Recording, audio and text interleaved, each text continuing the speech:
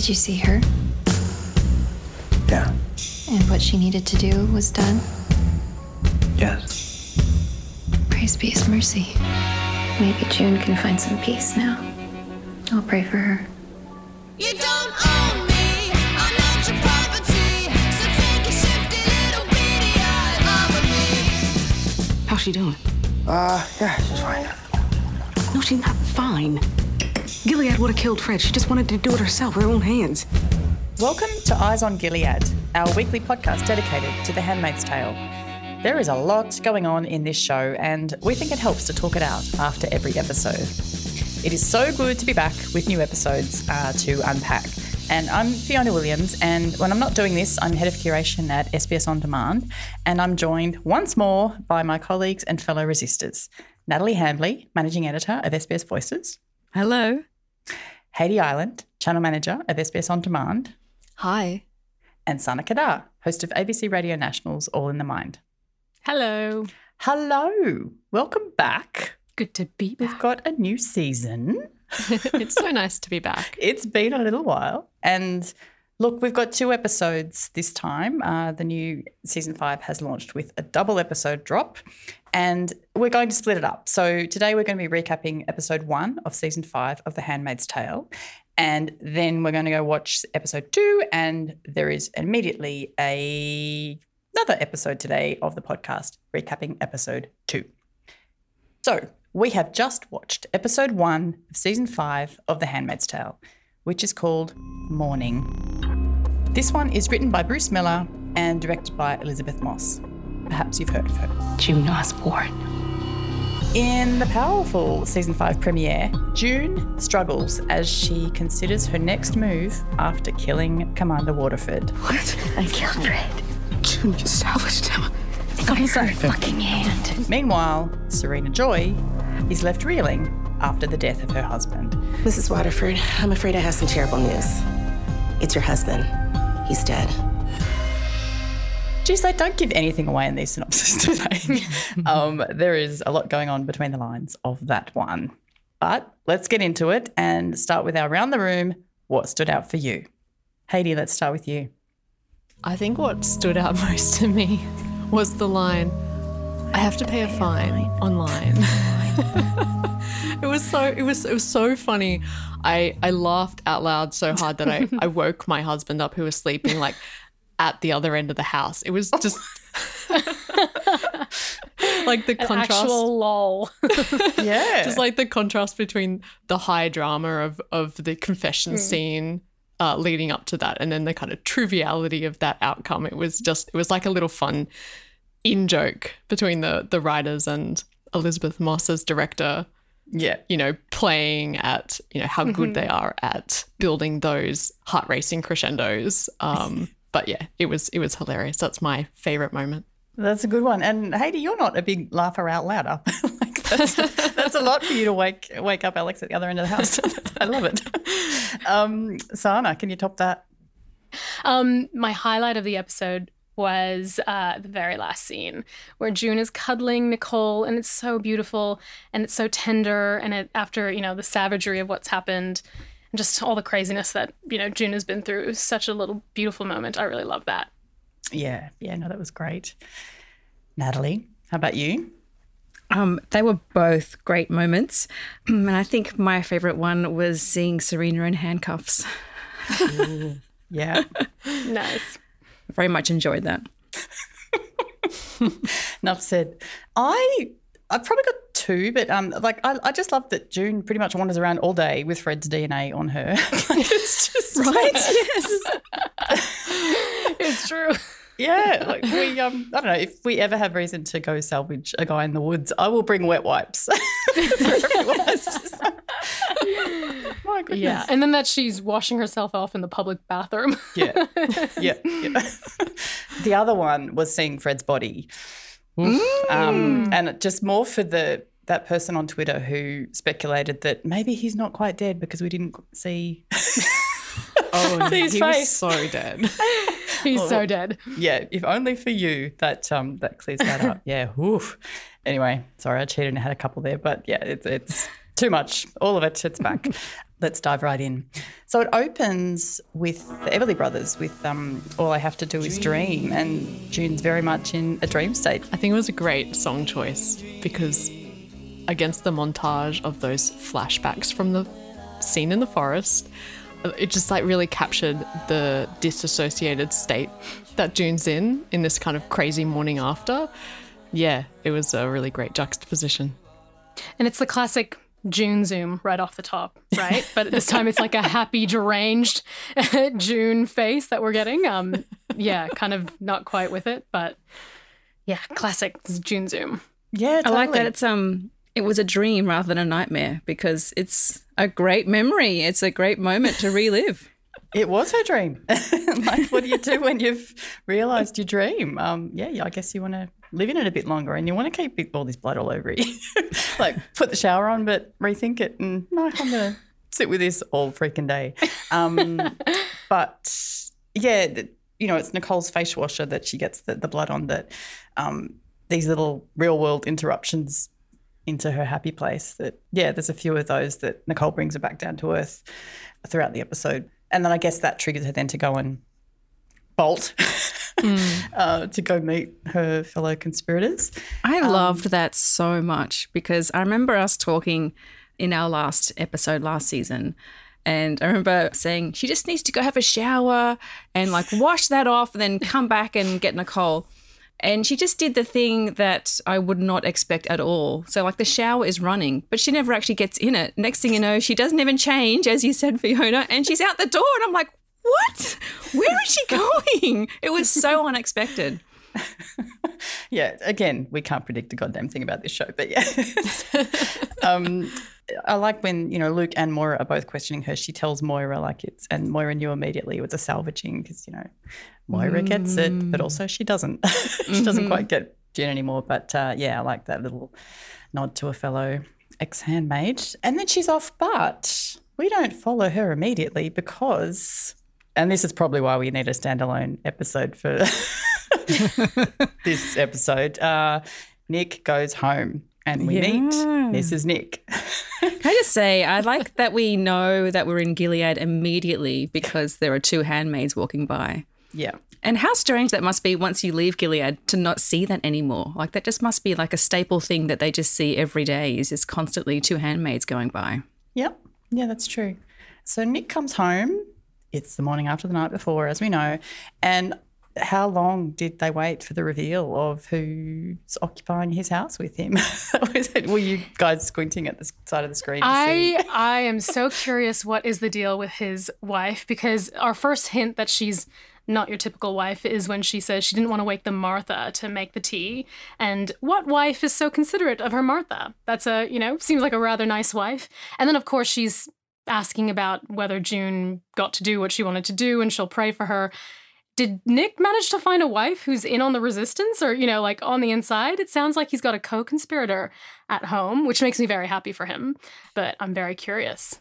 Yeah, wasn't she interesting? Not what I was expecting at all. And thank God, nothing like Eden either. Like I didn't want him paired with like another 14-year-old child bride, which is just horrifying. But she was so likable. And I'm so intrigued by their relationship. Like, does he actually have a partner, not just a wife for looks, but actually someone that he can share his life with? How interesting. Very interesting. Yeah. And so Mrs. Nick or Mrs. Blaine, until we find out her real name, she's played by Kerry Cox, who is an actress who lives with a disability and she mostly has theatre credits, so a couple of TV credits. But, yeah, I'm very intrigued to see where this match goes this season. I had her in my notes as Mrs. Nick as well. The lady needs a name, guys. She'll always be Mrs. Nick to you guys, let's be real. Look, I was thinking he's like a little Lawrence now, maybe. Like, Lawrence had a good match and like it looks like, they were, he and Mrs. Lawrence were partners and looked like it was right. Genuine, they got each other. So here, it's based on honesty by the first glance at least. Yeah. I hope so. I'm happy for Nick so far at this moment in our journey. Yeah. Intriguing.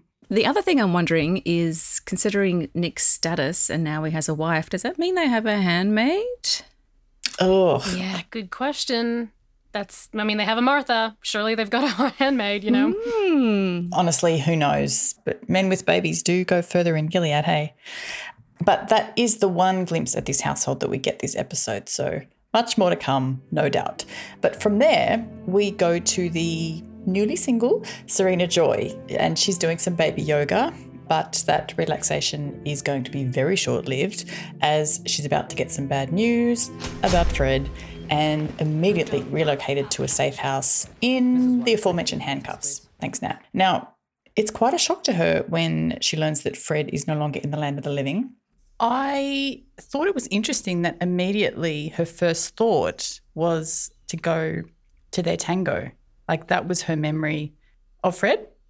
Oh, that is so interesting, actually. Oh, okay, I've got some thoughts on that, but I want to know what your thoughts are. What were you thinking about that? Well, I just thought of all their time together, that was when they were both at the peak of their powers in Washington, like on the way up again.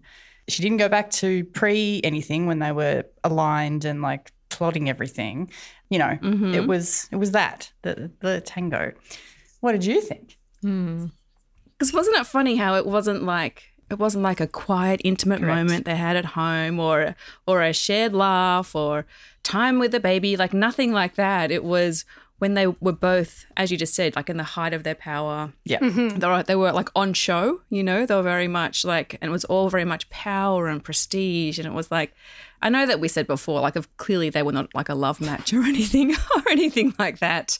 But yeah, how fascinating that for her, that's what she remembers. Because she's thinking now about her standing, right? Like where this leaves her as a widow of Gilead, not even currently in Gilead. She's definitely thinking about her wagon was well and truly tied to Fred. So now that he's gone, what does it mean for her?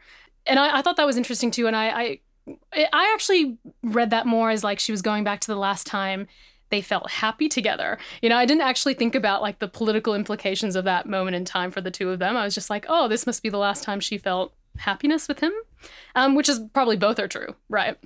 Her happiness is couched in what they meant together and the power they had at that time and all of that. Yeah. I mean, if it was about a happy memory, you would have thought when they had that candid moment fleeing to Canada when they had the, conceived little Fred, mini Fred or whatever he's going to be. Yeah. Also that her happiness is tied to the moments when she's seen and respected by men, and that's very much a situation where she's the center of attention in a room full of, high-powered men getting admired by her man. Classic Serena. Well, on that, I thought it was interesting how everyone who was leading her away in handcuffs was a woman. A woman was arresting her, and the woman who interrogated her afterwards, or the lawyer who was sort of telling her what happened, was a woman. She was being led off by a pack of women to who knows what.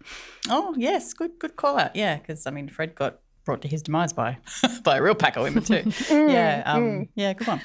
And so from there, then June is at the diner with a bit of Dolly Parton playing. Deep cut of Dolly with all her dirty-faced fellow conspirators. I hated this scene. What oh my a God. funny scene. All of the I loved close-ups it of so the much. chewing. The sausage. I know. The half-eaten sausage at the end, yeah. Yeah. Everything tastes better when Fred's dead. Yes, but then, of course, this leads to a general assumption, clearly not defined at the outset of their conspiracy to get Fred. Everyone expects that now the same pack is going to go and be the vigilantes for each other. So there's a expectation that now they get their time to eliminate their own monsters. June's not on board with that. But there's a lot of guns. There's a lot of Chekhov's guns we've now been exposed to. So there's going to be a lot of guns firing at some point or another, right? Yeah, these ladies are packing heat. I really love that, though. It seems to make perfect sense to me that they are all, like, that she's managed to find women who also are filled with rage. Yep. Because remember, like, last season, she was going to those therapy circles, I think, and it felt like she was the only one that was still really angry, and she was trying to rile up other people, and Emily was sort of quietly backing her up. But she kind of felt alone a little bit in that. And so I kind of like now that she's like found other former handmaids and they're all furious. And of course they all want to tear their own commander apart, because why wouldn't they want that? It makes perfect sense to me. Aren't these women her former therapy mates, though? Like, aren't these the women she sort of turned and brought onto her style of therapy as opposed to Maura's? That's what I thought. Yeah, I don't remember them specifically from the therapy circle, but yeah, I think No, I that's don't where- specifically remember them either. Yeah. That's kind of the assumption I made in my head. Maybe I've made that up. She certainly flipped a whole lot of people in to get that pack going. Yeah, but now everyone wants their pound of flesh, and one of them mentions like she wants to go for the wife. She wants to get the Mrs. Radcliffe, and I don't remember. Yeah, someone said the mistress, and then they said Mrs. Radcliffe, and I thought, am I meant to know who that is? I didn't think Do we know so. who I that think is? she was I don't just think so. talking about her rando Okay, good. wife in Gilead. It's interesting. Oh, you know, clearly she's expecting to meet up with Emily there, and you know the ones who are all G'd up, they're talking about going back in. To which June thinks that's a terrible idea at this point, and like Vicky starts firing shots in the air, and it's like, Vicky, come on, Vicky. What's going on, Keep Vicky? it together, Vicky. Too many coffees. well, although I don't know, the consequences aren't real. Although they are in Canada at this point, so yeah, like Vicky's kind of off the leash a bit. You're not in no man's land now, Vicky. We don't like guns in Canada, though.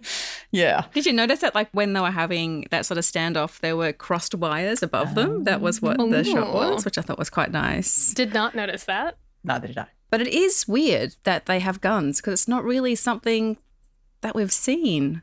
And I think they missed an opportunity. They could have called the episode June Gets a Gun or something like that. Rather than Morning. Like, come on. Morning.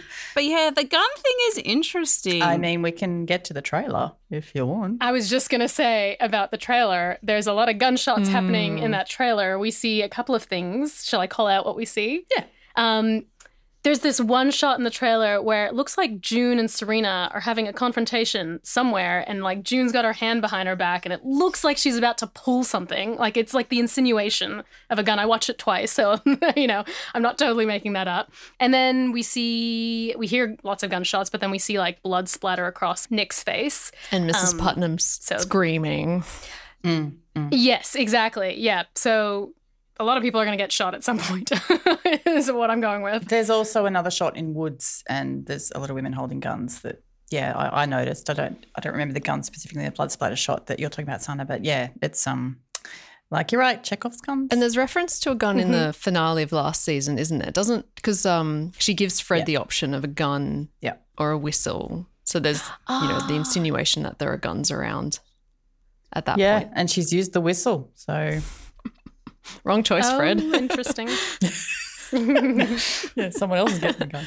It is interesting that there's all these moments in the series where we're wondering if she's going to take on this kind of hero leadership role within Mayday or within this kind of guerrilla group coming from Canada. And she keeps pulling back to the personal, you know, and she gets this opportunity to go with this group of women back into Gilead, and she chooses very strong in her decision that she doesn't want to do that. You know, she's gotten what she wants out of that situation, and now she's going. Yeah. But from the trailer, there's also the insinuation that her and Luke make a decision to go back. You know, obviously this is like bits and pieces from the trailer, the impressions they leave. So who knows what actually happens? Yeah. But guarantee it's not as easy as we think it is. They're playing us.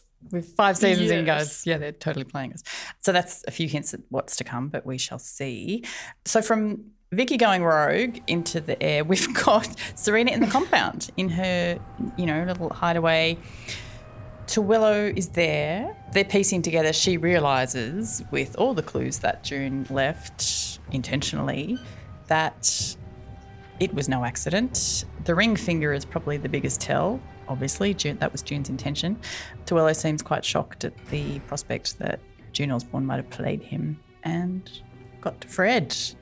I like the expression that Serena uses about a scintilla of grace. Do you people have any decency at all? Any scintilla of grace?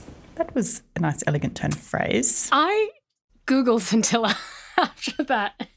What's a scintilla of grace? I think I spelt it wrong. I couldn't find what I was looking for. It was a very quick look. Well, I thought just like a tiny bit of grace. Or like teensy bit. Yeah. Yes, I figured as much.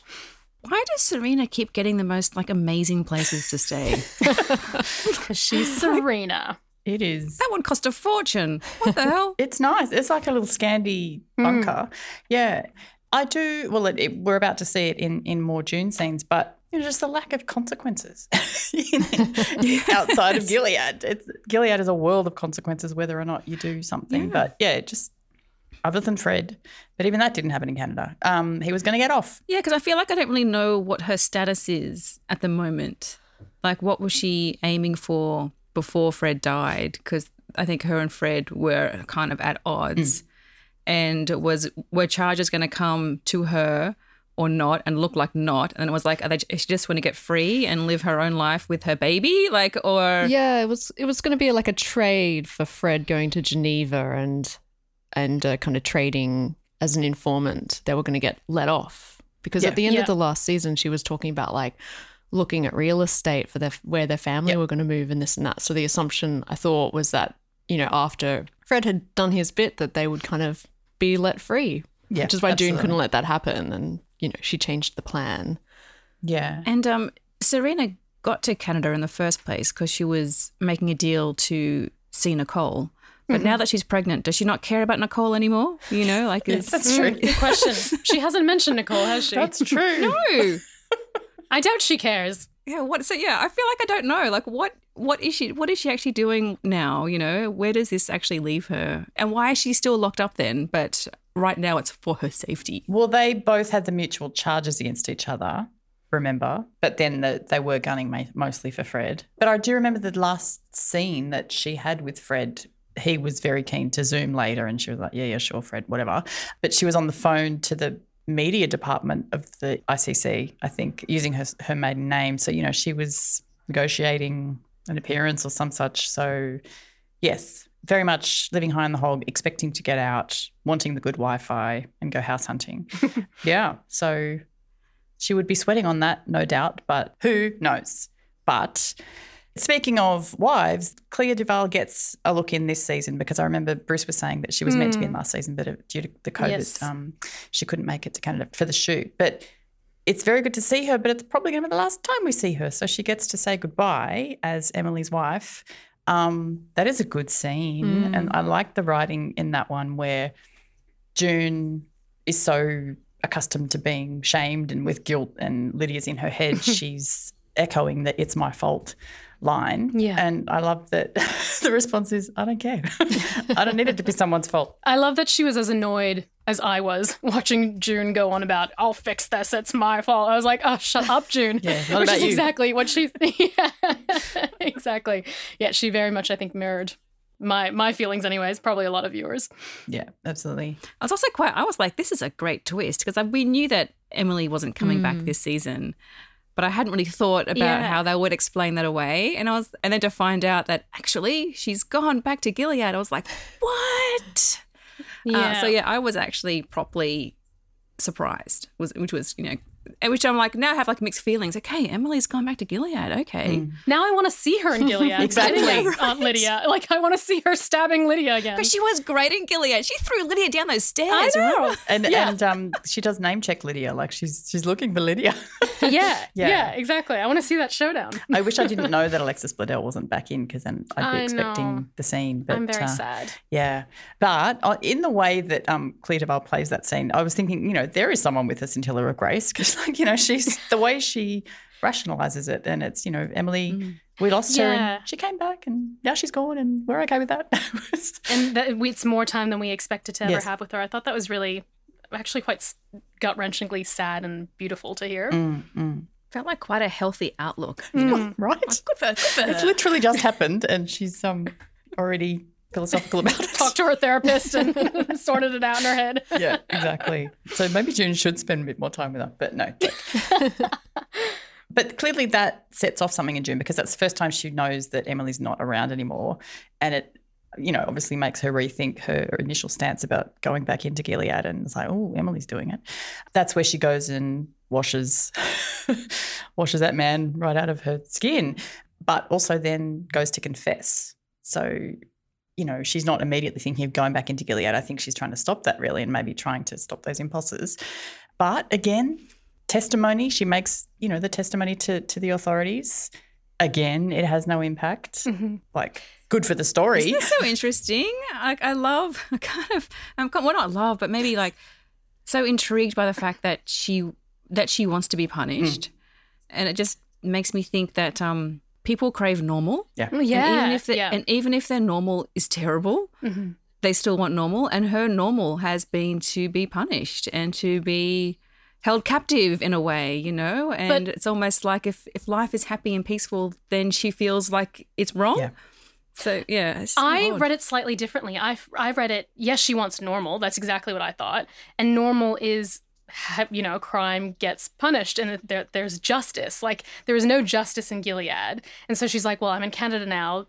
Things are, you know, there's justice here. I need justice, you know, even if it means I'm on the receiving end of it. And remember last season when she did her testimony, her 7-minute monologue, her last line was, I seek justice. I ask for justice. And so she wants to know that bad things get punished because that means things are in order. But that's why she's completely confused and thrown when it doesn't quite go that way. Yeah. And it took going to No Man's Land to kind of dispense a Gilead form of justice, but that's literally the only justice that's been served up to Fred. But it's so funny because what she gets instead is just so ordinary and everyday and completely normal, which is an $88 fine, which she can pay online. Which she does not currently have the cash for. Yes. It's relatable. I also love the irony that posting Fred's finger, the only thing that amounts to is a postal fine, nothing more. Yeah. Sorry, Fred. No Yeah, one just- cares. Transporting an unsecure biological sample. But on that, side note, on the package, because this is all same day, so did she dropped it off? I can't remember, was there a postage stamp on the film? It must have been a hand delivery, so just to get into the weeds on it. Delivery. Fiona. Good one. Not a joke. I was trying to think, how did that all work? Because this is the same, you know, this is the morning after. I actually thought she was delivered the finger. I thought like Serena received the finger last season. No, the delivery, well, the security guard opened it and dropped it. That's right. Oh, Yeah. right. Yeah, and then obviously told Tuello and yada, yada, yada. You know, then of course Serena demands to see the evidence, to see the body, which we all do.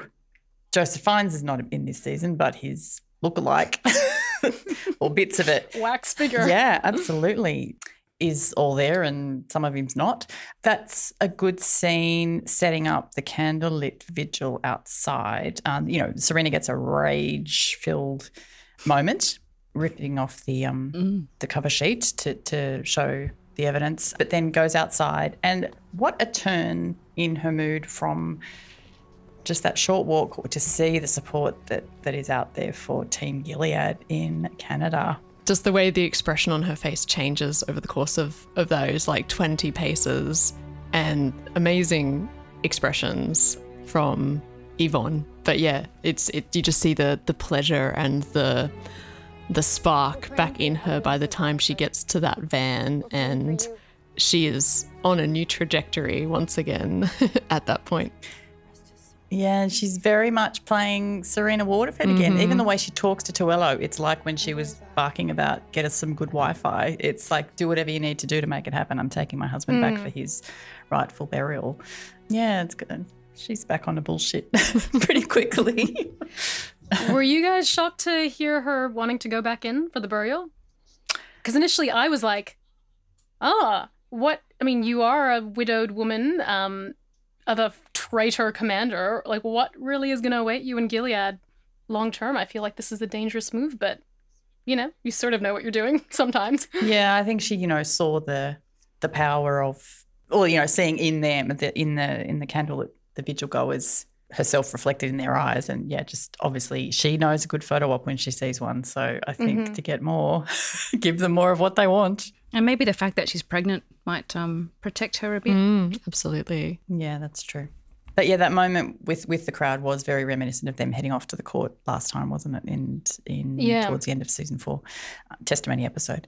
Yes, but then we're back home and it's June, repeating the line from earlier about they're not going to be looking for someone who's going back in. You know, she's using it now to talk about Emily. So there's just a bit of a flip from where the episode started to where it's ending in several ways for everyone. And she does reflect that she thought she would be in jail. So, yeah, just reflecting on what's going on here. But then old mate Tuello comes knocking to lift the veil a little bit on where his head is at, because he congratulates her and she acknowledges that, yes, she did absolutely play him as a way to get into No Man's Land. But, yeah, he says, well done. He did something but terrible. it needed to be done. That needed to be done.